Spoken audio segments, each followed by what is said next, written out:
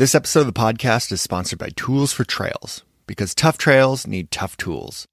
They offer a wide variety of quality tools and accessories for trail building that are tested and proven by industry leaders. Tools include the Proho 70AR Travis tool, a multifaceted tool that can do everything you want during trail maintenance. And for trail planning, there's the Suunto PM5 360PC clinometer to always get your grades correct. For a limited time, Tools for Trails is offering listeners 30% off any order. So visit toolsfortrails.com/discount/podcast and get your organization stocked up for the trail building season.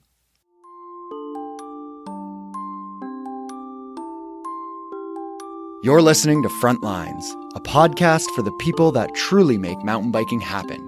Not the riders, racers, or product designers, but the builders, advocates, and the often forgotten board members of your local mountain bike trail association.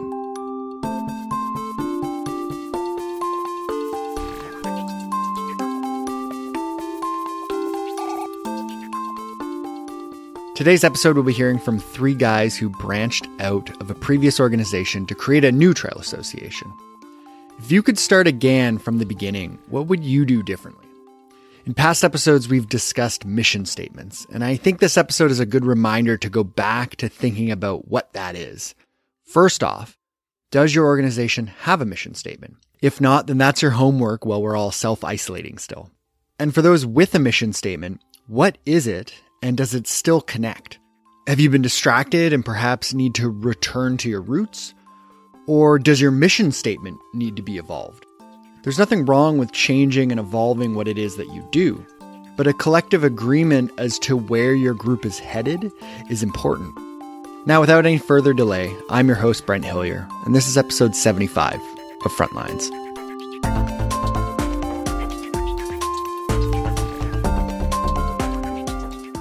I'm joined by three guests today, all from the Low Life's Respectable Citizens Club out in Angeles National Forest in Los Angeles County. I'd first like to welcome Eric Hillard, Treasurer and CFO. Hi, Eric. Welcome to the show. Hey, how's it going, Brent? Thanks for having us.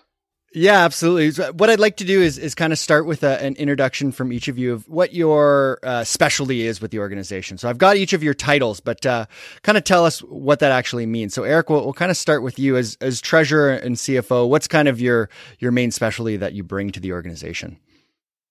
Well, I'm a small business owner outside of my volunteer work, so it was just kind of an easy thing for me to be, hey, I'm already doing QuickBooks and finance stuff for running my own business, so it's not too much of a stretch for me to do the little bit of finance stuff that is needed for our little nonprofit. And next we have Matt Baffert. He's the president. Matt, what's kind of your specialty with the organization? My specialty is the trail work. With the help of my friends, I founded the organization, especially Eric, and trail work. In the past, I've had a lot of experience leading volunteers and doing that type of thing in Forest Service lands.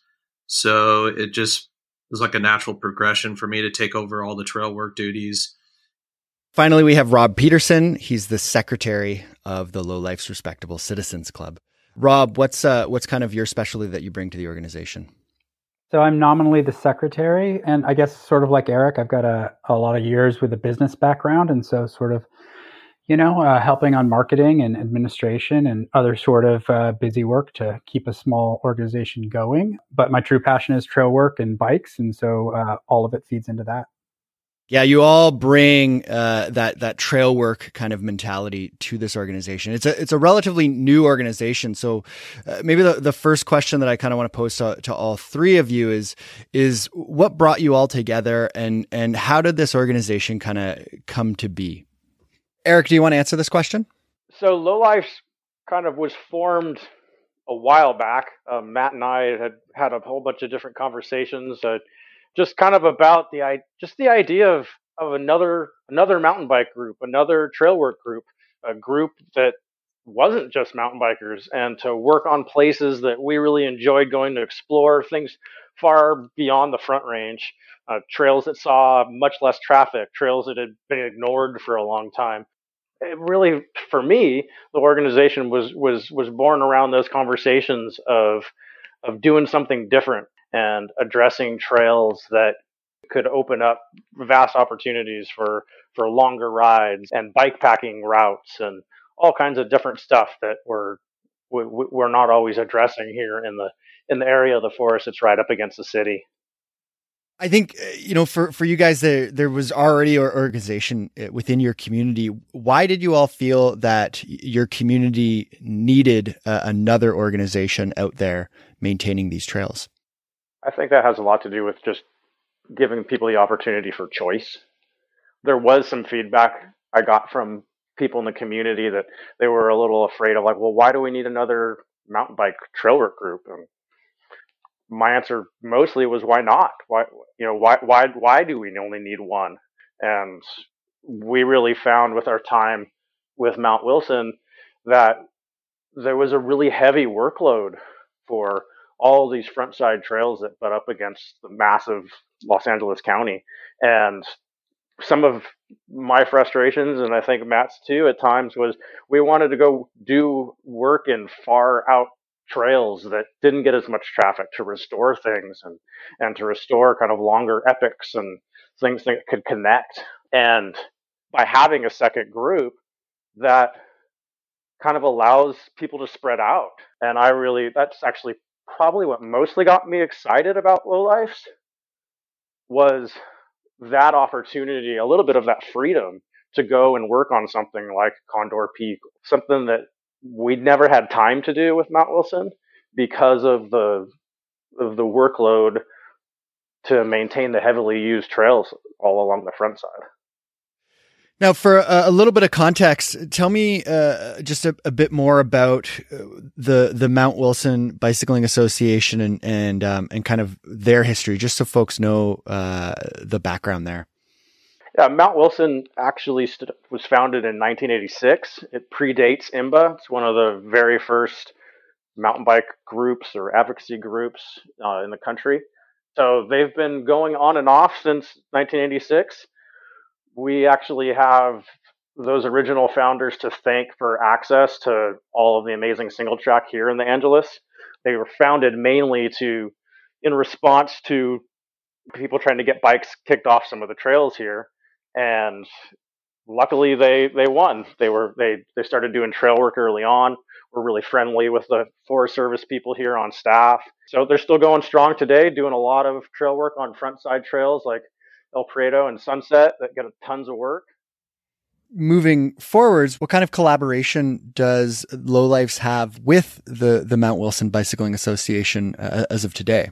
I could take that one. Yeah, go ahead, Rob. So all of us work with MWBA, probably on a weekly basis during trail building season. I lead crews on their monthly trail work days. Matt and the trail boss over there collaborate on tool shares, those sorts of things. And then we have this really great chainsaw program in the forest that Matt and Eric sort of co-lead. And we have shared resources with MWBA as well as with Corba and some of our other local advocacy and trail building groups. So when all is said and done, MWBA is really moving forward with a lot of great stuff in 2020, including a really exciting new project at Mount Waterman. And, Lowlifes has been there to help get them started and continue working with them. And just so listeners have context, Corba, if I remember correctly, is that the Concerned Off-Road? Remind me again of what that acronym stands for. Concerned Off-Road Bicycling Association. Right. And they're located where? Corba basically covers a large area of the Los Angeles community. Steve Messer's president of Corba and has been a fantastic mentor for all of us in trail work, in chainsaw. Corba covers the Santa Monica Mountains and Angeles National Forest. And whereas we're really focused in one place, Corba is spread out very broadly. And that is a good thing for our community because they're such a knowledgeable organization, but sometimes they can be spread out real thin as well. And that's some of the reason why Steve has really been so key at mentoring us and teaching us things, because we've been able to do work here that Corba can't always do because they're covering such a great area of LA County. Similar to that too, if I'm not mistaken, I believe Steve and as well as the San Diego Mountain Bike Association are pretty big parts of the new California statewide organization that's just kind of starting to find its legs right now. Yeah, CAMTB has been a recent development here that is fantastic for our community. They've been really starting to look at things, especially in state parks, which is one of the big difficulties here in California. And from our aspect, it's also been a tremendous resource. As we were starting the new organization, things like insurance and stuff like that, the network of CAMTB really helped us get to some companies that were used to trail work groups and could help us out with things like that. So Steve and Susie at San Diego and Jake up from up north and Vernon, all of those people really pushing forward CAMTB has really been a big help in getting Low Lifes off the ground on a lot of logistics things like that. Yeah, I think there's a good model in this in the sense that, you need these big picture organizations. You need these large organizations that are going to cover, larger or geographical spaces. But at the same time, things get missed, right? And I think that's where you guys are really addressing a network of trails that are kind of falling through the gaps perhaps, and that aren't being looked at and focused on by some of these bigger organizations. But at the same time, you need that support and it sounds like they're there to help, which is great. Go ahead, Matt. There's 480 miles of trail in the Angeles National Forest.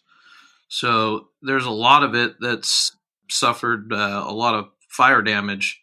So really, we're out there just uncovering things that have been forgotten. So really, there's a lot of opportunity for a group like ours to focus in on really just the Angeles National Forest and its connectivity, and really a lot of amazing trail and areas that kind of, as the years go on, they get more and more forgotten. So it's fun to kind of bring life back to the forest on a more focused level. Now, tell me more about the Condor Peak Trail. Kind of give me a little bit of a story about that trail, what you guys are doing on that trail, its history, and where you plan on taking it in the future. Yeah, the Condor Peak Trail is a 10-mile single track in the Angeles National Forest that currently sees very little traffic in a forest that has 480 miles of trail and serves nearly 1 million people. It's a really remote trail. It offers softer grades and flow when compared to most of the local trails that are really steep and full of tons of switchbacks. So it offers definitely a different experience that I think a lot of riders are kind of like itching for out here, because we're kind of have a lot of similar, very steep terrain. So it's really nice to get out on softer stuff. But like I said, it's a real big trail. To get to the summit of Condor Peak Trail, you'll climb 5,000 feet of elevation. There's just tons of views. You could actually even see Mount Baldy, one of our local 10,000 foot peaks that's 33 miles away as the crow flies. So pretty cool spot. The lower part of the trail is access off one of the popular highways in the Angeles National Forest, Big Tujunga Canyon Road. And then the upper part of the trail actually terminates at a remote dirt road that's 15 to 20 miles, depending on which way you go, to the nearest car access trailhead. So the trail, when ridden end to end, it really puts you out there. You've gone a long ways and it's super remote, but you're also 4 miles from currently closed but soon to be remodeled and reopened campground called Lightning Point, which has acted as the staging grounds for Low Life's trail work campouts and dig days on the upper stretches of the Condor Peak Trail. The Forest Service plans to remodel the campground that's currently a group camp that has 6 large group sites, and they're going to remodel it into 10 to 13 individual sites that will accommodate 2 cars and 8 to 12 people per site. It's a super beautiful site that was spared by the 2009 station fire, and it sits at over 6,000 feet of elevation, so it gets snow. It has beautiful old Jeffrey pine trees, very cool area. So the area has huge potential for connecting to like vast roads, other trails, campgrounds. And then what's really cool about it is that our goals really align and complement the land managers. So the lowlifes and the United States Forest Service are very much partners in both projects by expanding multi-use recreation, where they're investing big money in recreation improvements. So it's super cool to see the area get attention and, being a part of like expanding opportunity and really kind of opening up this really giant area that I feel like, over the last decade plus has been forgotten. And it's right next to LA. I mean, it is the backcountry, but it's still, only a 20 to 30 minute drive to get to the lower trailhead. So really cool stuff. But also an area that's been in the crosshairs of wilderness expansion for a long time. So it has a history of mountain bike advocacy, keeping the trail open for multi-use. And Eric's done a little bit of exploration of the history of that. And so maybe he wanted to add a little bit more on the wilderness. Yeah, Eric, if you wouldn't mind. Yeah, so the Condor Peak area has been, I guess, in threat of loss for our access a number of times over the last 20 years. The area has been designated in different wilderness proposals. There's one around 2003, another around 2008, and there's actually one that is happening now as well. And again, here, Steve from Corba has been really important for working on those projects and trying to fight for mountain bike access along the Condor Peak Trail. Now that through Steve's negotiations with the current wilderness bill, the Condor Peak Trail has actually been cherry stemmed or kind of carved out of the proposed wilderness boundaries. So if the existing proposal for wilderness now that involves the Condor Peak area passes through Congress, the trail will be saved for mountain bikers. So once we learned through Steve that had been successfully done, that really also gave us a big green light to want to work on this project, because we knew it was now safe in the future if the wilderness bills went through. Eric and Matt have experience locally with a previous organization, but Rob, your previous experience with an organization comes from the New York City Mountain Bike Association. So what kind of perspective does that bring to the lowlifes? Yeah, so I mean, my background as a rider and a volunteer is actually bi-coastal. I grew up in the Bay Area and learned to ride and learned to dig a little bit there south of San Francisco. And then I was in New York City for a decade and helped just as a trail volunteer with NYCMTB. They built the first, got approval for and built the first legal mountain bike trails, single tracks, pump tracks, dirt jumps in New York City itself. So in both Manhattan and in Queens. And as funny as it is, those trails are actually really great to have in your backyard, not have to drive for an hour or take the train for 2 hours to ride out there. So my experience there was a new, very small group that got some funding and got approvals very quickly for trails. And that was really just your classic sort of, you got a tool stash and you're out there building and then refining small mountain bike specific single tracks sort of weekly. You know what I'm saying? So, that's very different than what we're doing here in LA, but it's interesting to see lowlifes and previously my work with MWBA as we have starting to build a big volunteer base, but a lot of people who are new to digging and just learning those skills, especially given the terrain that we have here in Los Angeles. I think some might be surprised that New York City has mountain bike trails, and so it's one of those things that, we're not talking about New York State here too, right? Like we're talking about New York City. I'm just looking at the website right now. Like there's an area, Highbridge Park, which is in Manhattan, and then you've got areas out in Brooklyn. You've got a Skills Park out in Brooklyn, and when we talk about urban trails, I mean this is one of the largest. This is the largest urban place in the world, and there's trails within it, which is really cool. I think that's pretty neat. But at the same time, LA's got a ton of people as well, right? And you've got lots of space. So I see there's kind of some similarities between these two communities in some way. You're drawing from really large volunteer bases, or have the potential to draw from some really large volunteer bases. Yeah, absolutely. Not only is there a large volunteer base, but there's a lot of people who don't understand that we even have trails here. Interesting. There's people who grew up in LA and have never been to the Angeles National Forest in spite of the fact that it's like 15-minute drive. Again, it's an opportunity, but it's also something that we're working against, sort of the urban feel of LA itself. And it's unique. Just to kind of focus on the organization, let's just maybe from that front begin with the name itself. So the Lowlifes Respectable Citizens Club.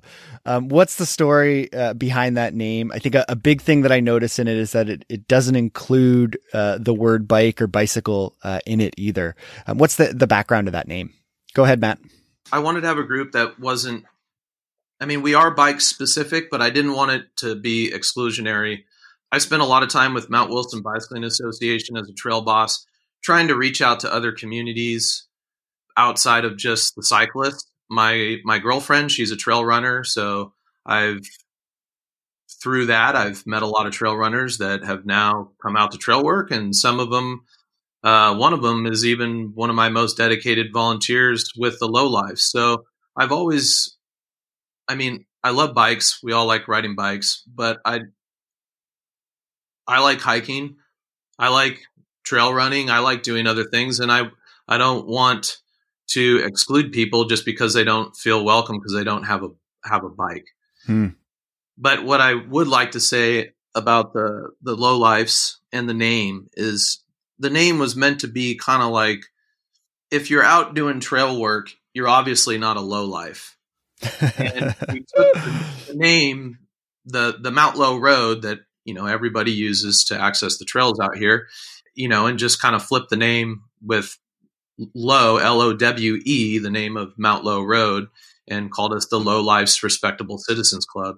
And it was kind of really just not really a joke, but for a while it existed just as a riding joke. I would be riding up the Low Road with Eric, and we would be frustrated with the dramas going on at the Mount Wilson Bicycling Association, and I would joke with him, man, let's start it up. Let's start up the Lowlifes, and and here we are today.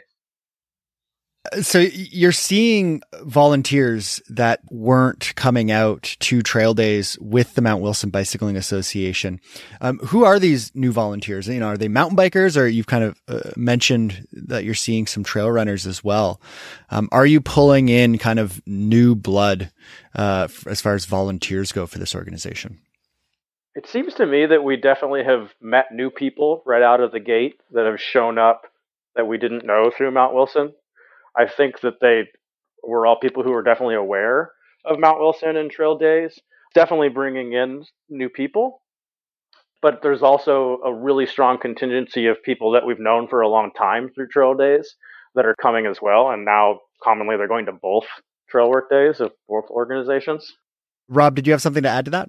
Yeah, I just wanted to say, that we're sitting here in Los Angeles with 10 million people in the local vicinity. So there's plenty of opportunity to get new volunteers involved. And I think that's partly what we're seeing at Lowlifes, and as well as some of the other volunteer orgs in the area. There's just a lot of people who want to get into the mountains, and some percentage of them want to do trail work because they realize it's important. So I think it's a perfect time to be launching a new group, and building from there. Now, often new trail associations are founded by people who don't have a past experience with a trail association. I kind of think of the classic story is there's a problem. Trails are going to be lost, or access is going to be restricted. And so somebody creates a trail association. And often when somebody either creates a trail association or joins a trail association, and not having any previous experience with advocacy, there's just a kind of a couple of incorrect thoughts about what it's going to be like. I think a lot of people think that, oh, well, I like mountain biking, and so I should enjoy being part of a trail association. Often what they don't think of, or what they don't realize, is that managing a trail association is like running a small business, except it's in your free time and you're not getting paid for it. And so what lessons have you all learned that from past organizations that you're applying to the Lowlifes? Well, for us here, we're doing all of our work on federal land. So learning how to navigate the bureaucracy to get anything done is a key thing, and can I think turns away a lot of people because the federal land has a way of just sort of being there, and there's not a lot of information on how to get involved and how to become a part of it. And especially with a lot of volunteer crews that aren't really welcoming or looking for outsiders. One of the main things for me in us starting this new group is I've felt pretty strongly about keeping things small in the beginning and growing organically. It's really easy to get overwhelmed with all of the things that you need to do in the background for an organization. And Matt, Rob, and I have really kind of sat down to try to divide up some of those responsibilities so that we're not getting burned out and that kind of stuff, and really trying to be respectful of our time and commitment outside of the actual dig days. And I feel like for me, that's probably one of the main things that my previous experiences helped me with in guiding into this. I was honestly actually a little resistant in the beginning to becoming a part of Lowlifes because of how much time I had spent previously. And that's been a very positive part of Lowlifes for me, has been our group's conscious decision to be respectful of people's time and how much energy they put in, and us trying to be really efficient when we do put in that energy. Rob, do you have anything to add? Yeah, just building on Eric's point. I mean, his point is, starting small and growing organically. And what I like about this group in light of previous groups I've worked with is that since we're new, small, we can keep it simple and just sort of like work on what we want to work on the core mission of Condor and sort of organic growth to get that project finished, and not feel like we have to do such and such public event, like larger groups sort of end up backing themselves into a corner where we've got to show face at this event and this event. And before you know it, your calendar is filled up with stuff that is only tangentially related to building trails. And right now, Lowlifes is just focused on the core mission. If we're going to get into other things, we can do that when the opportunity arises. But for right now, we're keeping kind of laser focused on Condor and just keeping the org cool and growing small. I think that's great. What comes to mind when I think of, what it would be like to start a new organization with folks that have experiences is, land manager relationships and leading trail days and building technique, that kind of stuff. But what I really like is that, right from the very get-go, you guys have been thinking about that work, and it's, in the normal world we refer to as work-life balance. But for us as advocates, we have kind of real job life and then volunteer work balance, right? There's kind of three things that we're trying to juggle and balance. And it can be really tough. I think a lot of people leave organizations because they get overwhelmed, they get too busy, and they get too swamped. And we see that a lot with, when new board members come on to organizations that have been around a while. It's one of those things where it's like not everybody lasts past the first meeting even. So it's great that you guys are kind of thinking about that right from the beginning, which I think is just a really smart and kind of sustainable way to do things. One thing about the name that this was probably a little unintentional, but it has formed a little bit of how I look at Lowlifes and our volunteers and the community that we're building, is that it's a club. And that aspect of, I don't know, it makes me think a little bit about like car clubs and things like that, where it kind of becomes a family, and it's a real long-term thing. It's like you have lifers, it's not just, and for me, I think that's something that has kind of become a focus for me with Lowlifes, is how do we include our broader community? How do we include our families and our kids so that, there's the families are more welcome into things, and that we start to grow in a way that we're teaching and bringing people in.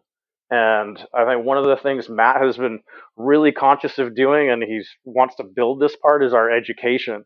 And when we're out on trail work days, instead of him really doing a project, he's roaming and he's talking to people and he's showing new people how to do things, so that every trail day we're building highly skilled people, and we want to empower our family of volunteers so that on every workday people are learning new things and getting better and better, and we're more efficient, and building a level of everyone being self-sustainable and building trail leaders so that we can grow in that way where ultimately we all become leaders and we're all these highly skilled groups that can go out and do stuff. Yeah. And there's something that Eric, you and I have discussed previous to this that I really want to tap into right now. And that is the concept of elitism, right? And how that can often be viewed as a bad thing, I think, in today's world. But at the same time, we want kind of elite trail build volunteers that know what they're doing, that can go in and take on big projects and get a lot done. And for you guys, you're working with a trail that is much further away from where you live. And so you can't just roll in there with a group of 30 people and kind of make a mess of things and just whatever, we'll come back the next trail day and clean that up.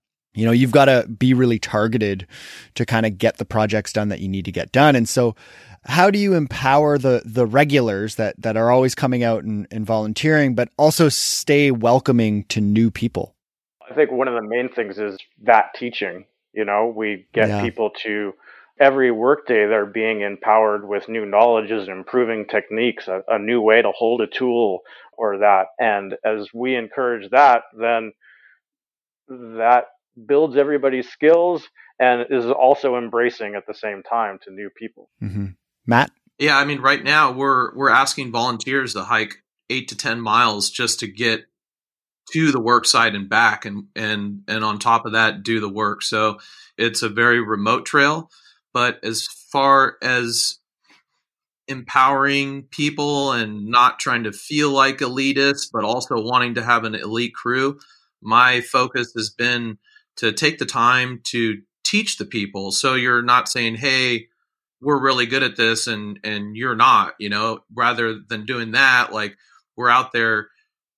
I take the time to teach the people. Whereas with the previous organization I was with, it was all about kind of like, how do we get 1 million people to show up at the trail and get, you know, 4 miles of trail cleared in one day. The focus of this group is to bring people out that are, I mean, this trail is remote. So the people that are there probably are interested in opening up the backcountry. So we have seen some new people coming out that are stoked to see this trail that they didn't know anything about and what it leads to and how amazing the area is. And by taking these guys out and spending time with every single person to make them better at what they do, we will become an elite trail crew. So taking the time with the volunteers for me is super fun. And to see guys like start understanding how the water is shaping the trail and how to build things and fix little problems and eventually, you know, we'll all grow together and we will become an elite trail crew. And something that's definitely in the mission of our group is to even spend money to hire professional trail builders to come in and work on big projects with us and teach us. You know, that's the mission of this crew is definitely educating about the work, about the area, about the trails, building the community through riding bikes. We purchase insurance so we can host bike rides, and building the community up and getting them stoked on the backcountry. Rob, what about you? Yeah, I mean, just to build on what those guys were saying, I think for me, it's all about personal relationships. And again, it's the beauty of a small group that we're just getting started here. It's not about 50 volunteers where you may just feel like yet another shovel in the line doing some work, which is how I've felt in previous groups. You know, as a leader here at Lowlifes, you know, I'm making a point to reach out to our core volunteers, try to develop them, try to get them education opportunities, as we've said, because, you know, that's how you build future trail bosses, or even just simply volunteers that know what they're doing can potentially lead a project. And, you know, there's no university of trail work, and there's certainly no university degree for running a trail work organization. So starting small and doing it on that personal level and really reaching out to each individual is, I think, how we're getting it done here. I try to take inspiration when it comes to advocacy from lots of different places, and something that I was watching recently, and I think most of the world right now is while we're stuck at home during COVID-19 is watching a lot of television. And so Tiger King is kind of sweeping the world right now as far as what people are watching. And there's I think it's episode 2 or episode 3, there's a moment where Carol Baskin is talking about her volunteers in this t-shirt system that they have, and they bring on everybody. I think everybody new gets like a green shirt or something, and then everybody, you can graduate to a red shirt and you graduate to a blue shirt, but then they have these people that kind of skip over a little bit and they work more one-on-one with individuals, and they're in light blue shirts. And she goes through this whole description of like what everybody's role is, and like you got to be here for X amount of time to get this t-shirt and that t-shirt. And her volunteers are just so committed to working their way through the process of learning each of the tasks that are there, that I was like, everything else aside about this woman, this system is pretty cool. Yeah, I mean, we definitely want to do stuff to incentivize. Yeah, I mean, we've talked about ideas to incentivize the crew to want to learn. And like Rob and Eric were saying, like the guys and girls that are showing the interest that I mean, you could tell when a volunteer is there because they want to be there again next week and next week and the week after that, and those are the people that are really fun to spend the time with, and taking the time and investing into them is like investing directly into the trail. So that's what the Low Lives is about.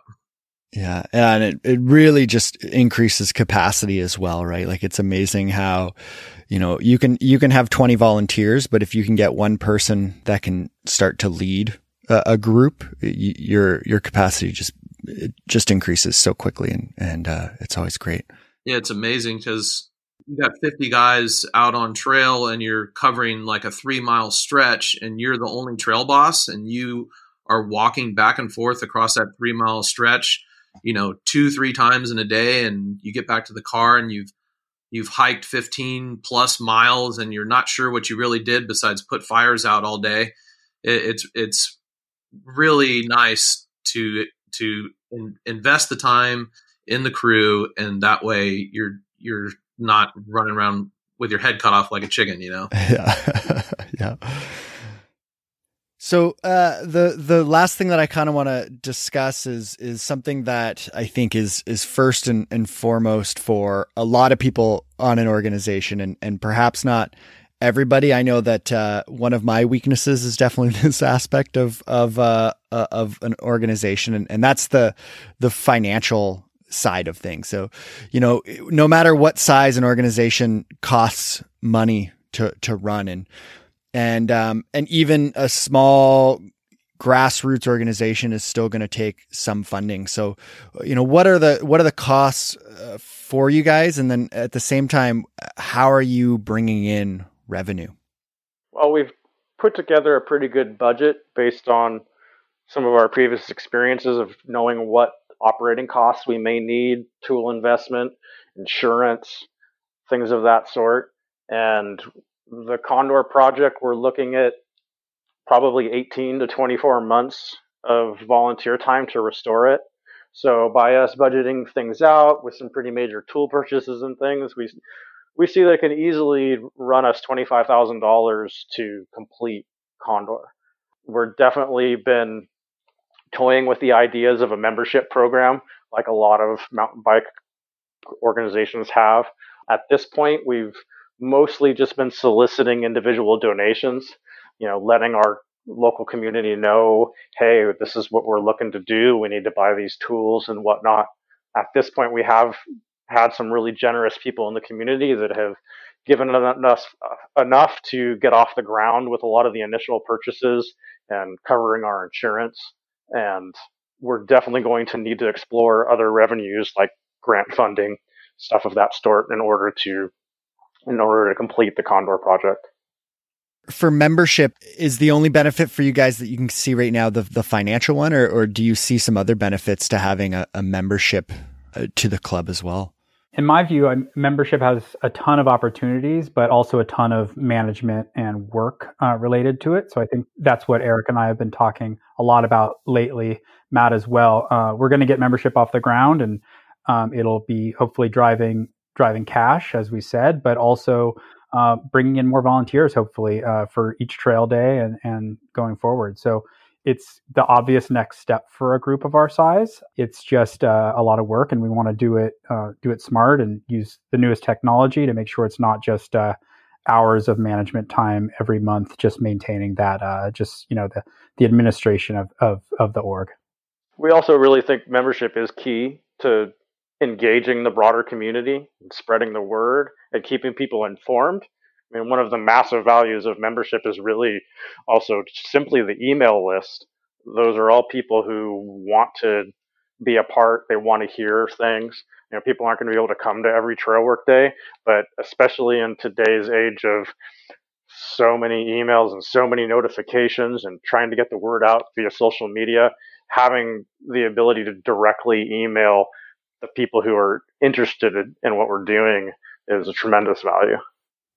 How can people stay in touch and have a look at what you're doing? Yeah, so if you're looking to find Low Lifes, you can find us on Instagram at Low Lifes RCC. That's LOWELIFES RCC. And our website is the same, LOWELIFESRCC.org. And so, yeah, we're the Low Lifes, and look us up on Instagram, sign up for emails on our website, and stay in touch. Well, I wanted to thank all of you for taking the time to chat with me. I've really enjoyed it, and good luck. And I can't wait to kind of see what the future holds for you. Thank you. Thank you.